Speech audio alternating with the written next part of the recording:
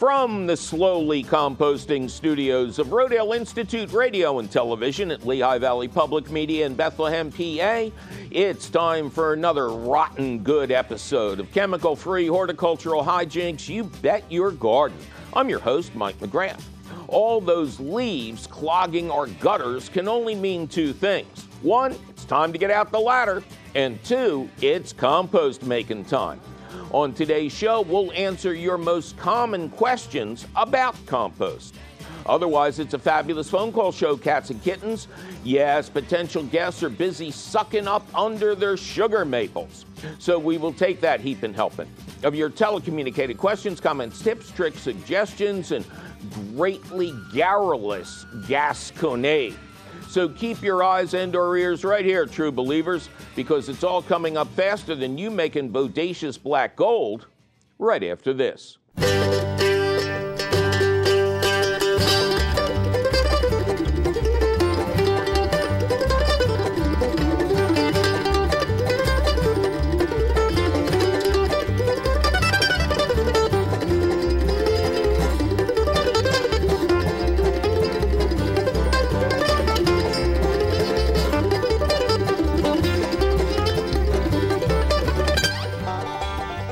Welcome to another thrilling episode of You Bet Your Garden.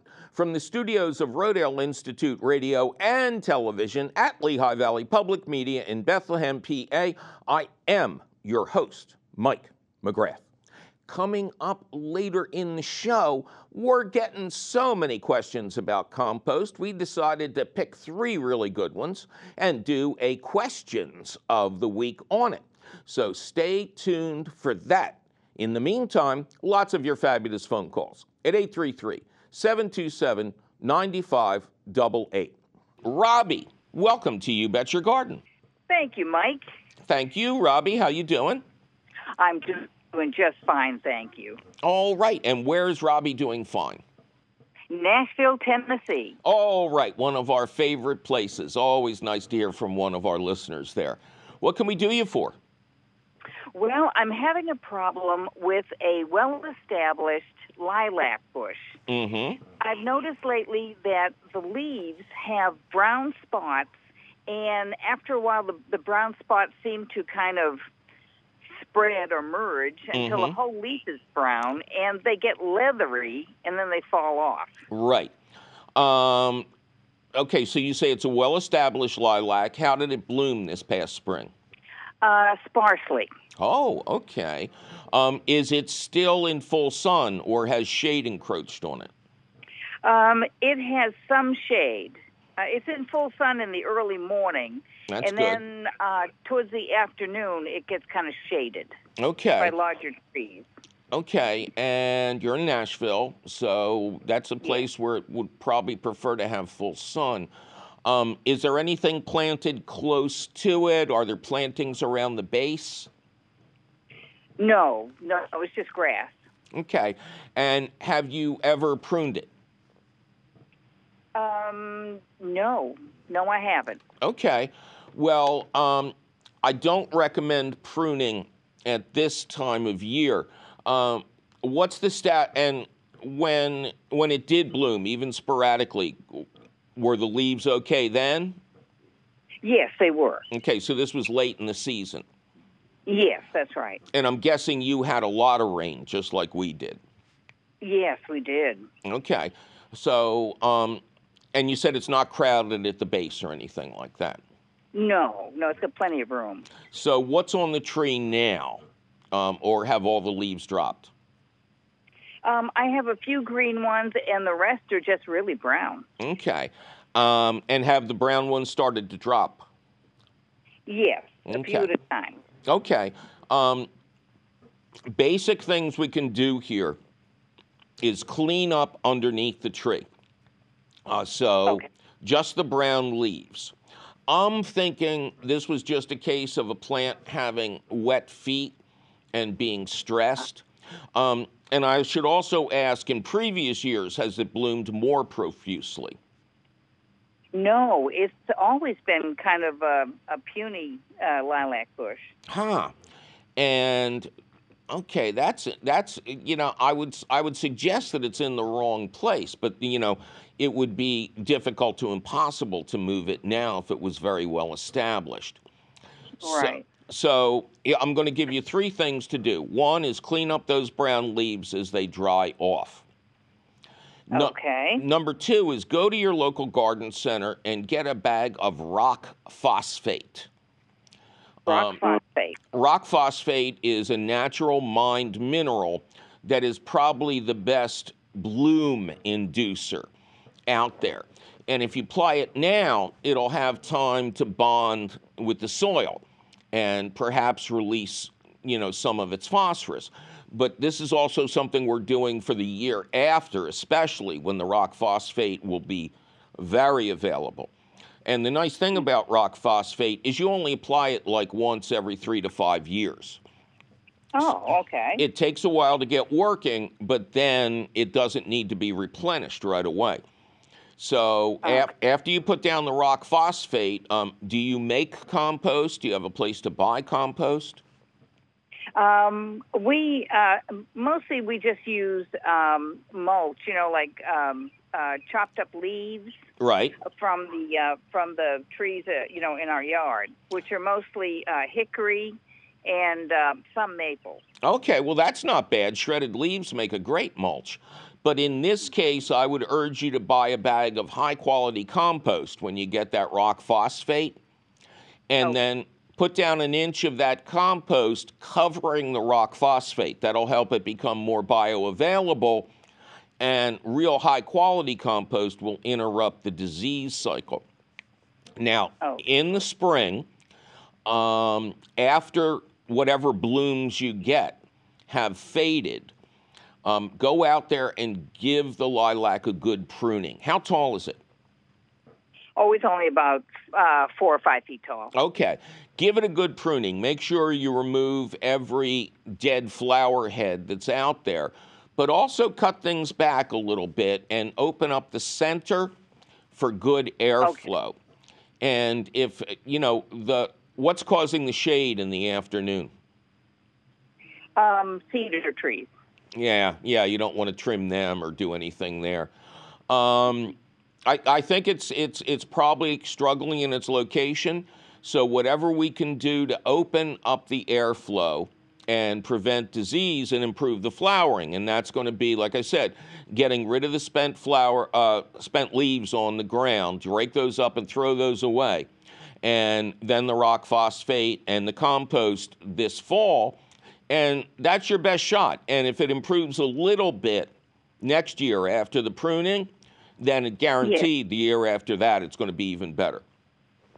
All righty. And now if I wanted to maybe should I take a cutting and try a better location for this lilac bush? Yes, and you would do that in the spring. What you would do is you would take some nice green cuttings and get just a regular pot to put plants in. Fill the pot with a real high-quality potting soil, an organic one, not one with chemicals or water-holding crystals. And then you would use a pencil to poke a deep hole in the potting soil and very gently put your fresh cutting in there. Don't push down with the cutting because the cells at the cutting point are prone to damage if you do that. So make a hole, drop the cutting down, say 3-4 cuttings in a 12-inch pot, and then keep that really well watered and out of direct sun. And then when and if you see new green growth on those cuttings, then you start to transplant those out to their own pots and keep them nicely watered, but now they want to be in direct sun, and by the end of the season, you may have new plants. Oh, great. Okay, I think I will try that. Okay. I enjoy lilacs. We had a beautiful one when I lived in Massachusetts. Mm-hmm. when I lived in Boston, and I remember them just, they had so many blooms, they just filled the entire yard and house with their scent. Yeah, sometimes it takes a long time. It took almost 10 years for my lilac to begin blooming, but now it's blooming pretty good. But they're very not unhappy, but they're difficult. They're kind of fussy plants, and they really like the sun and they really like the airflow. All righty. So I will get some of the rock phosphate and organic compost. Yes, and get your potting soil now too, because all that potting soil. Yeah, all that stuff is going to be on sale this time of year. Ah, that's right. Okay. All righty. Well, I will certainly give that a chance. All right. Good luck, Vic. All righty. Thanks a lot, Mike, and I really enjoy your show. Oh, thank you so much. You take care. Well, they saw it first in Southeast PA, and it's spreading further every day. It's doing our crops and trees a lot of harm. It's an insect species that's not native, reproducing at a very high rate of speed, and folks, that's cause for some alarm. Now, once you dig what I have dug, you'll be hip to this invasive bug, and friend, you'll want to help to stop its spread. And when you see that little critter gonna take a swing like a home run hitter and smash that spotted lanternfly dead. Die, die, die, spotted lanternfly. When you see me coming, you'll know your end is nigh. I got a fly swatter, I'm gonna chase you all the way back to Asia. Die, die, die, spotted lanternfly. In the fall, find the eggs on a walnut tree trunk and scrape them off into an alcohol dunk, and surely that will cause them to expire. When the nymphs hatch from the eggs in spring, wrap your trees with a sticky tape ring, but save the birds by covering it with chicken wire. Now the tree of heaven is our preferred host, yeah, that's the tree it likes the most. So if you got one in your yard, chop it down. Don't transport firewood, brush, or debris, cause they'll hide in there and you'll never see them hitch a ride with you to the very next town. Die, die, die, spotted lanternfly. When you see me coming, you'll know your end is nigh. I got a fly swatter, I'm gonna chase you all the way back to Asia. Die, die, die, spotted lanternfly.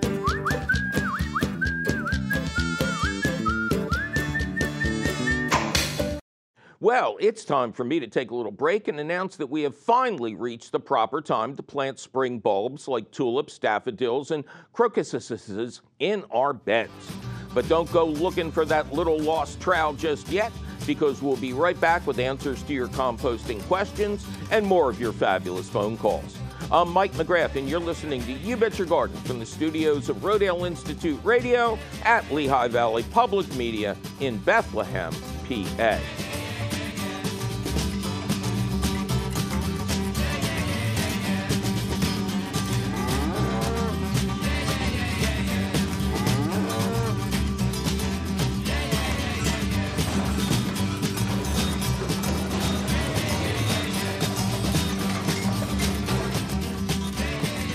Support for You Bet Your Garden is provided by the Espoma Company, offering a complete selection of natural organic plant foods and potting soils. More information about Espoma and the Espoma Natural Gardening Community can be found at espoma.com.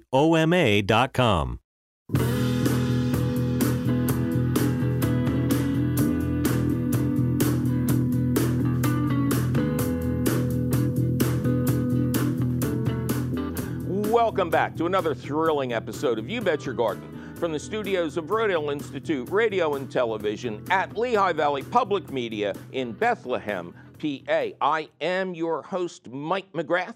Coming up later, you got questions about compost? We got the answers. We'll let you know what's on many people's minds and tell you whether they are right or wrong. In the meantime, lots of your right and wrong phone calls at 833-727-9588. Don, welcome to You Bet Your Garden. Oh, Mike, thanks for taking my question. Boy, do I need some help. Okay, good. Well, so do I. Maybe we can help each other out, you know. Where are you, Don? I am in Morrisville, Pennsylvania. We're right across the river from Trenton, New Jersey. Okay, very good. Yes, now I know where you are. All right. What can we do you for? I grow sweet potatoes. I really like them. Right. I did it last year, and I did everything great until the harvest. And after that, I screwed everything up. When I harvested them, I think I probably waited too long. I had some mega sweet potatoes, like 2-3 pounders. Right. And I washed them off and stuck them in the fridge. Okay, yeah. And after about 2 weeks, I had kind of mushy, inedible sweet potatoes. Yeah. So you want to hear about the secrets of curing. Yes, please. So because I've done my Google research, and nobody says the same thing twice. Really? Okay. Well, back when I was and we're relying on my memory here, which is always dangerous. But what I remember, our standard advice back in the 90s was you harvest your sweet potatoes. I would not wash them any more than I would wash, quote, Irish potatoes when I harvest them. I wash them before eating. But all sorts of bad things can happen when you wet certain plants.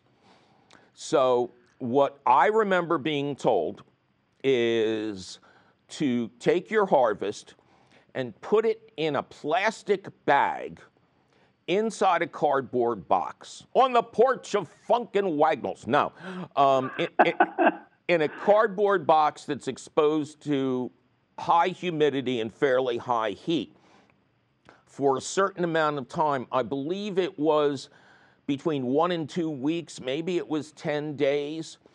And then they should be stored in a cold environment, but I'm not sure a refrigerated environment. Can you, well, I was thinking if you jury rig anything like a cold cellar or anything like that, the mice are just going to eat them all.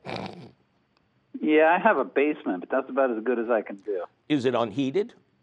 No, it's heated. Okay, well, I can reach a portion of it that is not, I think. There's an addition onto the house where the space under there is not heated. Right, okay. Well, first of all, I don't think you're letting them get to ginormous size was any kind of mistake. In your climate, our climate kind of, a lot of people don't actually get sweet potatoes because it takes so long to grow them. So you had them out there right after all chance of frost was gone. Yeah, it was between Mother's Day and Memorial Day. Okay, yeah. And obviously you planted them under the right conditions. Now, as I was saying, the high humidity and heat, the back of my mind is going, well, where's this? Where's this perfect place? And then I suddenly realized it's the bathroom, where, you take a lot of hot showers and stuff. Yeah. So I think that would supply the humidity. Do you have an electric clothes dryer or a gas dryer? Gas. Okay. They can't be used for this purpose, but if you had a electric clothes dryer, you could vent the exhaust into some sort of like little structure that you make with the box and the bag inside. I used to use the exhaust from our electric dryer to provide some of the heat in my greenhouse over winter. So, I get you. How about this? I start my own seeds, and so, I have lights and the seed mats, heated seed mats, because I put them on the heated seed mat. That'd give them the heat, but it wouldn't give them the humidity. What kind of seed mat is it? Is it a big rubber one, or is it one? Yeah. Yeah? Okay. It's a big rubber one, about 2 by 3 or something like that. I would be interested in the results if you put a large pan of water, or as we say in Philly, water, on top of the heat mat, and then put like a grill on top of that, and then put the sweet potatoes on top of that so they get heat and humidity. I could do that. Yeah, and also, if you have this good of a harvest next year, you can try it all. Now, in the research that you did you see the thing that I spoke about with the plastic bag and the cardboard box? What they said with the cardboard box is after I do the whole thing with the heat and humidity, wrap it up in newspaper, right? Put them in a cardboard box, and let them sit until Thanksgiving. Yes, that's absolutely true. And one of the things I was confused about was when to harvest. Because, I have my sweet potatoes are 100 days, and it's been 100 days. Right. But I still haven't harvested them. The other piece of advice I see is wait till after a light frost. That is perfectly all right. That will sweeten them up. But sweet potatoes are like the potatoes I grow, Yukon Golds and Redskins. You can harvest them at any stage. Some people especially like the smaller potatoes because they're more concentrated with nutrients and sugars. Some people like the size of the tubers if you let them go until the vines die from frost. So there's no right or wrong way. I mean, if you want to play around, do 2 plantings far enough apart that you can harvest one without destroying the other. And do that like at 90 days and see what you get. Okay. Well, thank you. All right, Don. And I'm less confused now. Yeah, well, the curing process can be confusing, so don't feel bad about that. Yeah, especially if you did it wrong once. Well, that's how we learn. That's how men learn. Yes, and I've been learning a lot lately. Yeah. Well, we'll die smart. All right, man. Take care. Thank you very much. Jason, welcome to You Bet Your Garden. Well, thanks. How are you doing, Jason? I'm doing all right. It's a beautiful fall day out here. And where is out there? Brynathan, Pennsylvania, which is just northeast of Philadelphia. Right. Classy neighborhood there, Jace. Well, you try to live in the best place you can. That's why I never leave this studio. Yeah. All right, Jace, what can we do for you? Well, my question, my old raised beds are beginning to rot away, so I'm replacing them. And originally when I put them in, I put landscaping fabric in, which seems to have prevented the worms entirely from going up and down out of the beds and into the surrounding area. Right. But I also have a lot of these, sort of the main issue is I have a lot of these fungal diseases, fusarium, I got powdery mildew everywhere, I got, orange spots on the hydrangeas and the dogwood. So my original question was, do I just get rid of all the dirt that was underneath these beds and just replace everything with, because I want to make the beds go a little deeper than I did the first time. But is that dirt that was underneath the landscaping fabric likely to have those organisms in it? And what's the best way to prevent those things in all sorts of areas? So it's a big question, but Okay. You are going to get rid of the landscape fabric, right?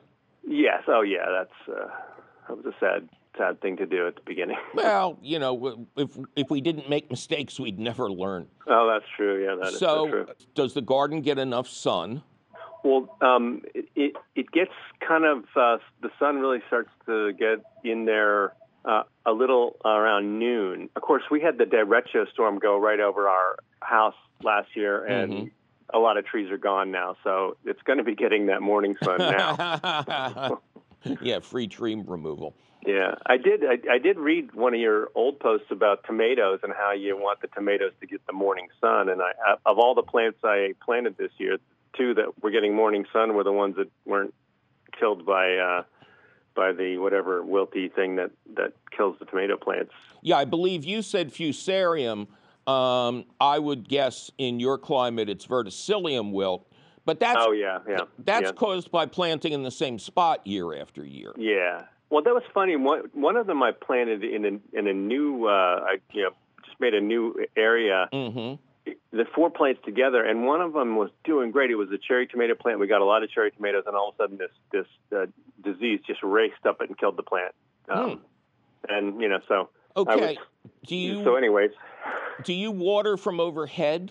I try to always do it down at the bottom because I know that can cause problems. Yeah, especially if you're not getting sun till noon. Now, this may be a wild statement, but if this garden doesn't get morning sun and you're going to rebuild it anyway, is there a chance of just moving it? Well, these garden beds are inside of our pool fence, which is, that's the place where I want to plant the stuff that the deer like. I have been experimenting with like that one tomato plant. I planted it in a completely different location. And one out of the 4 plants completely died. The other 2 of the others, the ones that got the sun, are way taller than me at this point. So do these plants get overflow of pool water when people are splashing around and stuff? No, not at all. Nothing like that. Okay. And since you're planting inside a fence, inside a confined area, I got to guess that the plants are crowded. They can be, yeah. The fence area is big, but the beds are kind of small. They're like 3 by 6. Right. That's not a bad size. You tend to want to have more things than you probably should in the bed, but Well, these all sound like symptoms of overcrowding to a large degree, and that's the hardest lesson to unlearn. But you can grow the same number of plants. Just put some of them in containers and make sure there's always airflow between the plants, especially if you're not getting morning sun. They got to get that airflow. They can't be falling over on top of each other. Okay, well, that's good. That's a discipline. Sounds like a good discipline to learn. You will get more tomatoes from 2 plants that have a foot of airflow between them than from 4 plants that are all bunched together. Yeah, that's good to know, yeah. Now, in terms of this coming up, well, first, yes, build the beds twice as high. I wouldn't worry about the soil down on the bottom because you're going to cover it up with, 6-8 inches more? Yeah, well, basically my plan is to sink the beds into the ground about 8 inches with some pavers that I've had for years. Excellent. And then put some black locust wooden beds for the part that stick out of the ground. Oh, that's excellent. I love black locust. It is one of the lesser used rot-resistant woods. Yeah. Okay. One of my nephews sells it up. He has a farm up in New York, and he sells raised beds, so it seems like a great opportunity to I tell you, I'm serious here. I want to see a picture of these beds when they're done. Because, I have Trex and I have cedar. I'd really like to see what black locust looks like in person, so to speak. All right, yeah, I'll send you a photo, definitely. So space them out more. There is a natural disease control, and it's so funny because it sounds like I'm making this up, but it's Bacillus subtilis. Oh, yeah, all right. And you might want to read up on that and quite possible spray the old soil before you put the new soil on top. Okay. Make sure the new soil has lots of compost and lots of perlite. Okay. You want it to drain really well. Plants that, stay wet till noon, they need every advantage they can get. Yeah. So you want to improve the drainage. You want to have compost on the top of the soil. And I would have the Bacillus subtilis. It sounds like a character on Huckleberry Hound. It really does, definitely. Handy, and at the first sign of any kind of disease, pull off those affected leaves and really spray the plants well. All right. And one other thing I'm getting a lot of is powdery mildew everywhere. And I don't know if this year's particularly bad or, it's all over the place in so many different plants. Well, I feel bad because I don't ever get disease. Oh, wow. And, it's that idea. It's morning sun. Yeah. And a powdery mildew, is that the one that you spray a milk solution on? That's right, yeah. Did you try that at 10% solution in milk? I tried that, and I think that maybe I wasn't on top. Next year, I'm going to be really much more on top of it because it seems like this year it's so many different places, whereas last year there was a few places, but it wasn't, Airflow, man. Airflow is everything. And I guess I do some composting, but I don't have the volume that I think I probably need to just be, redressing everything each year. Like all the shrubs and everything should be getting compost. So I'm thinking of getting some. Yes. So getting a load delivered. Yes. Maybe from Primex or someplace like that. Go to our website. Okay. Go to youbetyourgarden.org. Okay. Click on answers to hundreds of your garden questions, and you'll read articles on how to buy and test bulk compost. Oh, that's good. Yeah. It'll be very helpful for you. All right. Okay? And that Bacillus subtilis, would I get that from Gardens Alive if I want to buy it? You can check around. If you just, type it into search engines till it tells you how to spell it correctly, and then see where you can find it. All right. That sounds great. Okay. Good luck, man. Hey, thanks very much, and thanks for being great help with gardening. Oh, thank you so much. Bye-bye. All right, bye. Well, it's time for me to take a little break and warn everybody who's getting ready to plant tulip bulbs that they are the favorite food of mice, voles, and evil squirrels. So protect those bulbs by putting sharp stones around them in each planting hole, and then disguise their scent by spraying a castor oil-based mole and vole repellent on top, or by mulching the bed with dog hair. But don't go brushing your Bowser just yet, because we'll be right back with answers to your composting questions and more of your fabulous phone calls. I'm Mike McGrath, and you're listening to You Bet Your Garden from the studios of Rodale Institute Radio at Lehigh Valley Public Media in Bethlehem, PA. Support for You Bet Your Garden is provided by the Espoma Company, offering a complete selection of natural organic plant foods and potting soils. More information about Espoma and the Espoma Natural Gardening Community can be found at espoma.com.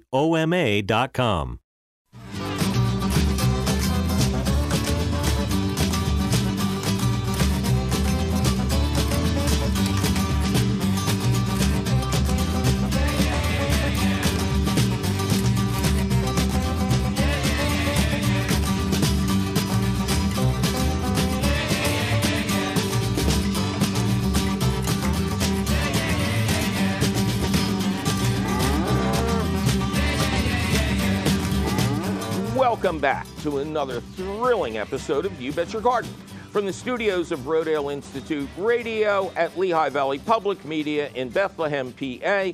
I am your host, Mike McGrath, and we are in the stretch now, cats and kittens. In just a little bit, we'll answer all your questions about composting. In the meantime, we'll answer some different questions at 833-727-9588.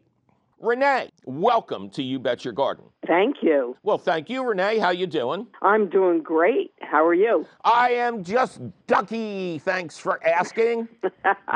Ducky always likes to get some movement in there.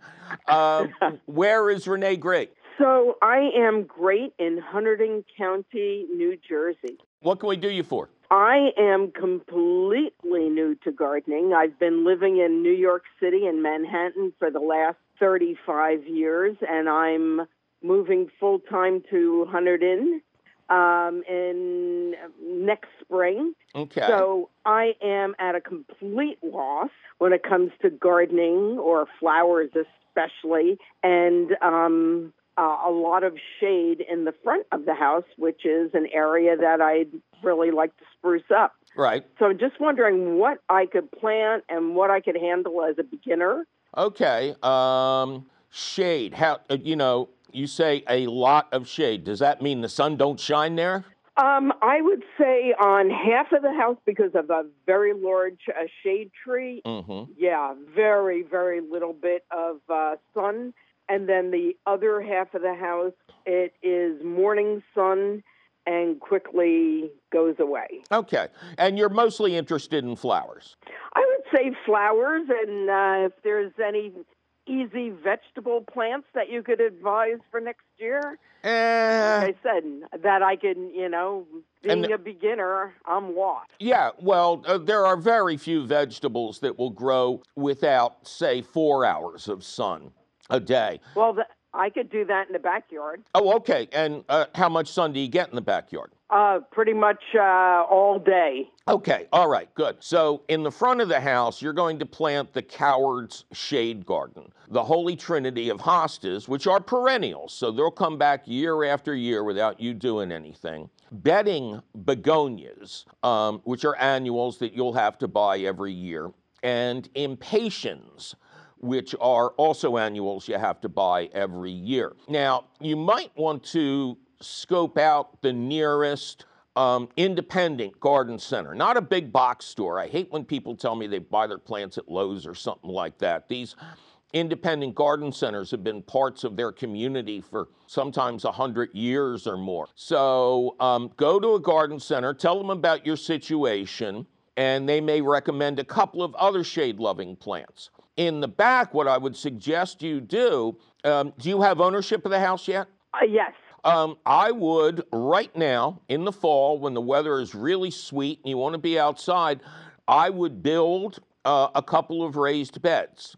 No wider than 4 feet, but as long as you want. If you're handy, you can build them yourself, but there are many companies now who actually sell kits that are all designed to be just, nailed together, screwed together, dropped in the ground, and fill those with a combination of good quality organic potting soil, peat moss, milled peat moss with a little bit of lime or wood ash to even out the pH, and compost. And that way, when you get to the spring, you can put lettuce out for the early crop. You can grow peas for the early crop.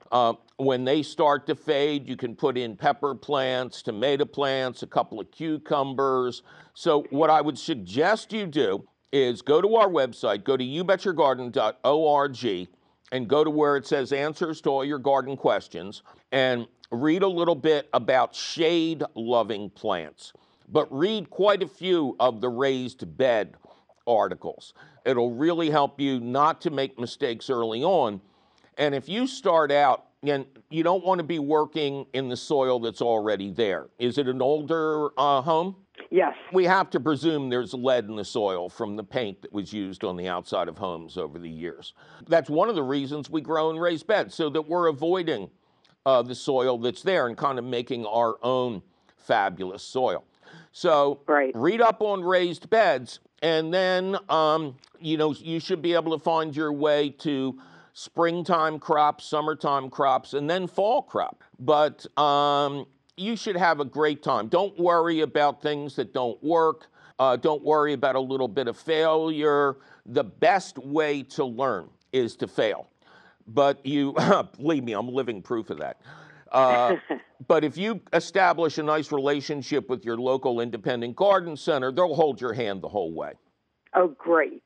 Great. I have a couple of them around, and I will definitely go right to them. Thank you. Excellent. All right. Good. Well, and Renee, where in Manhattan are you leaving? Well, I've lived in the Village the whole time, and it breaks my heart to leave, but, I know. Yeah. I had a friend who had an apartment at Bleecker and Thompson that I used to stay at when I worked for Marvel Comics. And, you could write a New Yorker article just walking down the block. Yes, exactly. But the city has changed, and, just a little too tough to live there as you get older, and I'll be retiring soon, and, not a retirement-friendly place. Yeah, and you got those great memories. I do. So I'll be a New Yorker in exile. Yeah, that's it. You'll always be a New Yorker if you spent 30 years in the Village. All right. Exactly. All right, good luck to you. Thank you so much. All right, bye-bye. Take care. Bye.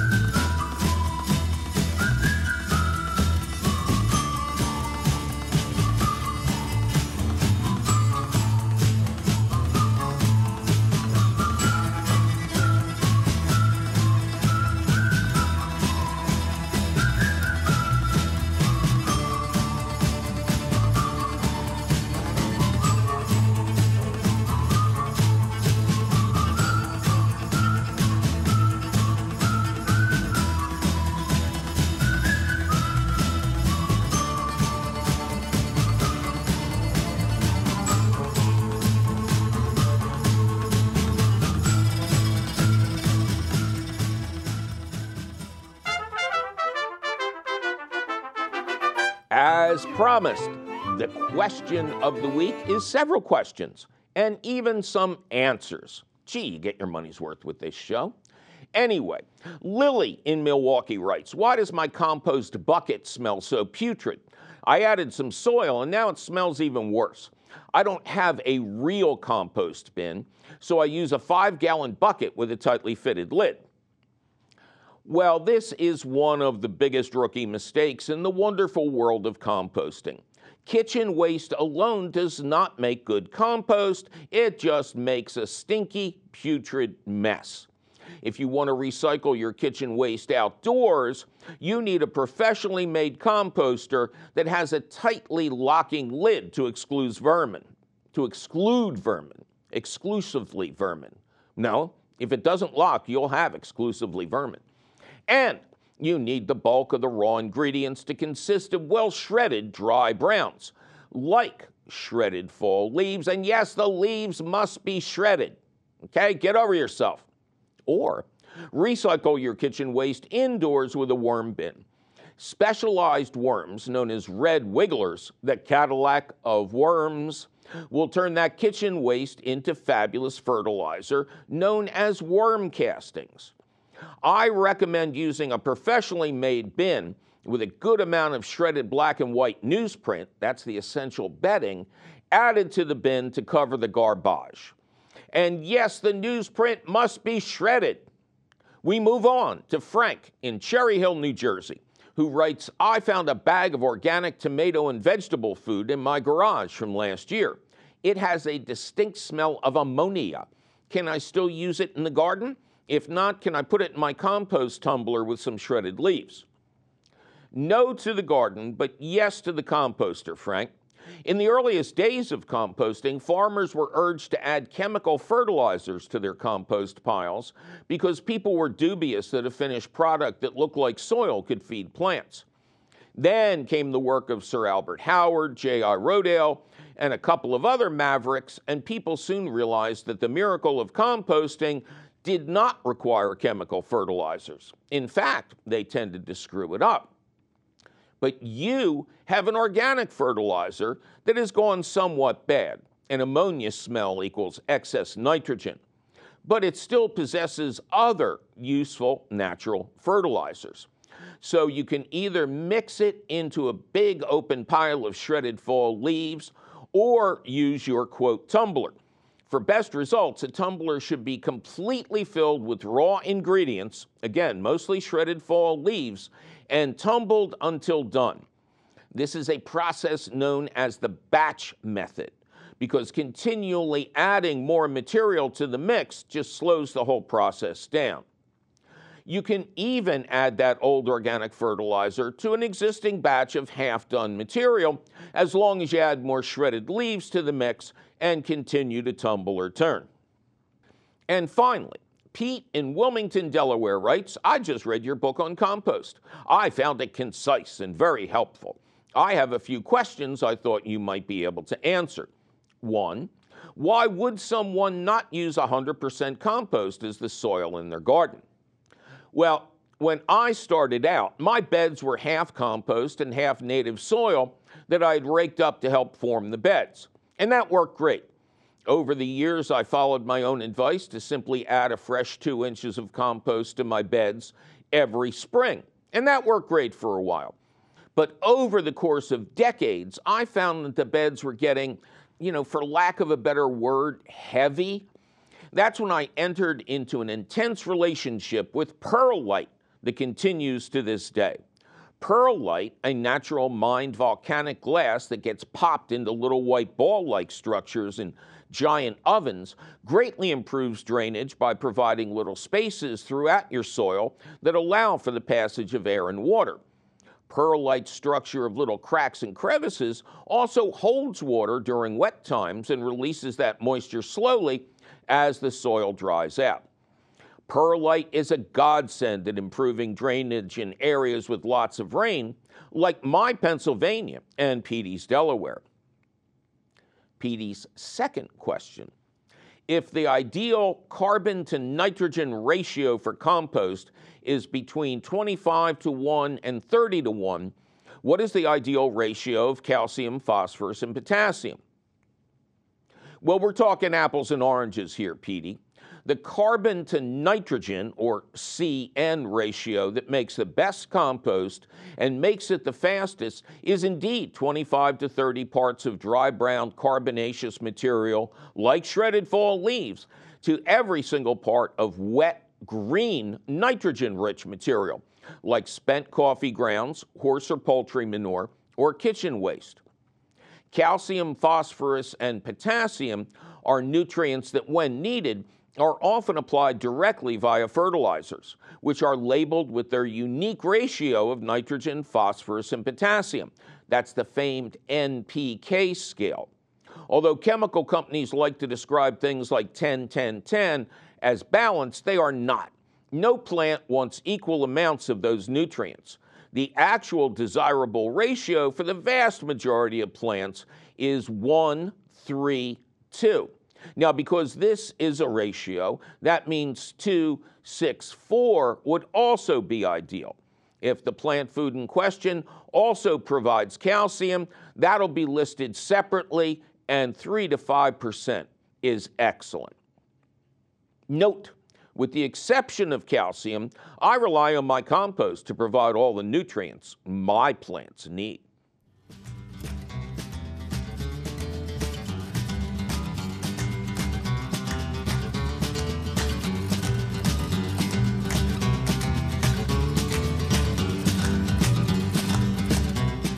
Well, that sure was some good information about composting correctly now, wasn't it?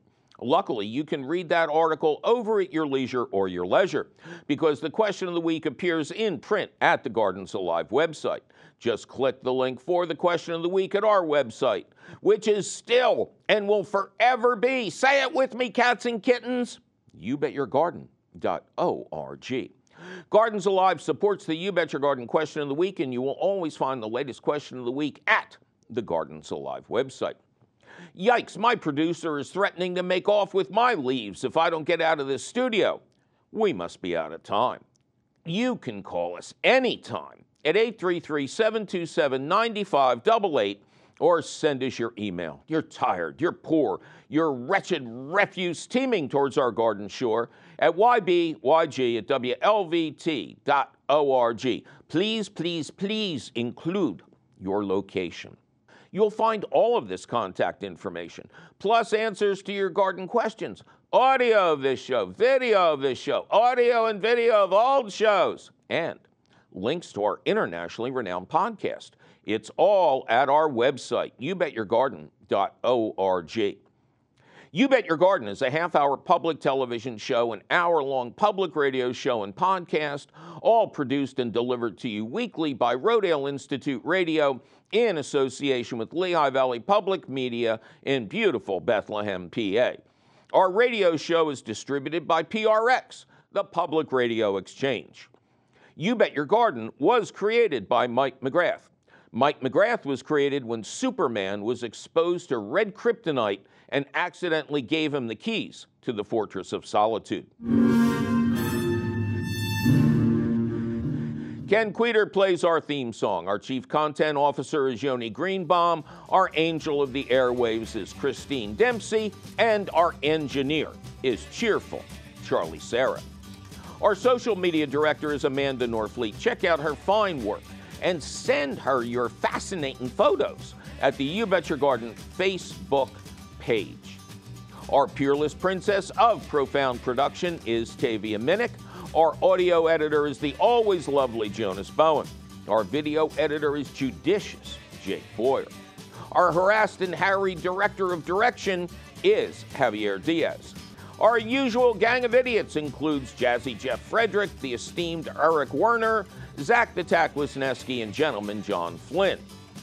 Why is our beloved CEO, Tim Fallon, like the White Rabbit? Because he's late for a very important date. Plus, I caught him trying to nibble on my lettuce last week. I'm your host, Mike McGrath, and I'll be outside soaking up the wonderful weather of autumn as I pick and shred my leaves until I see you again next week.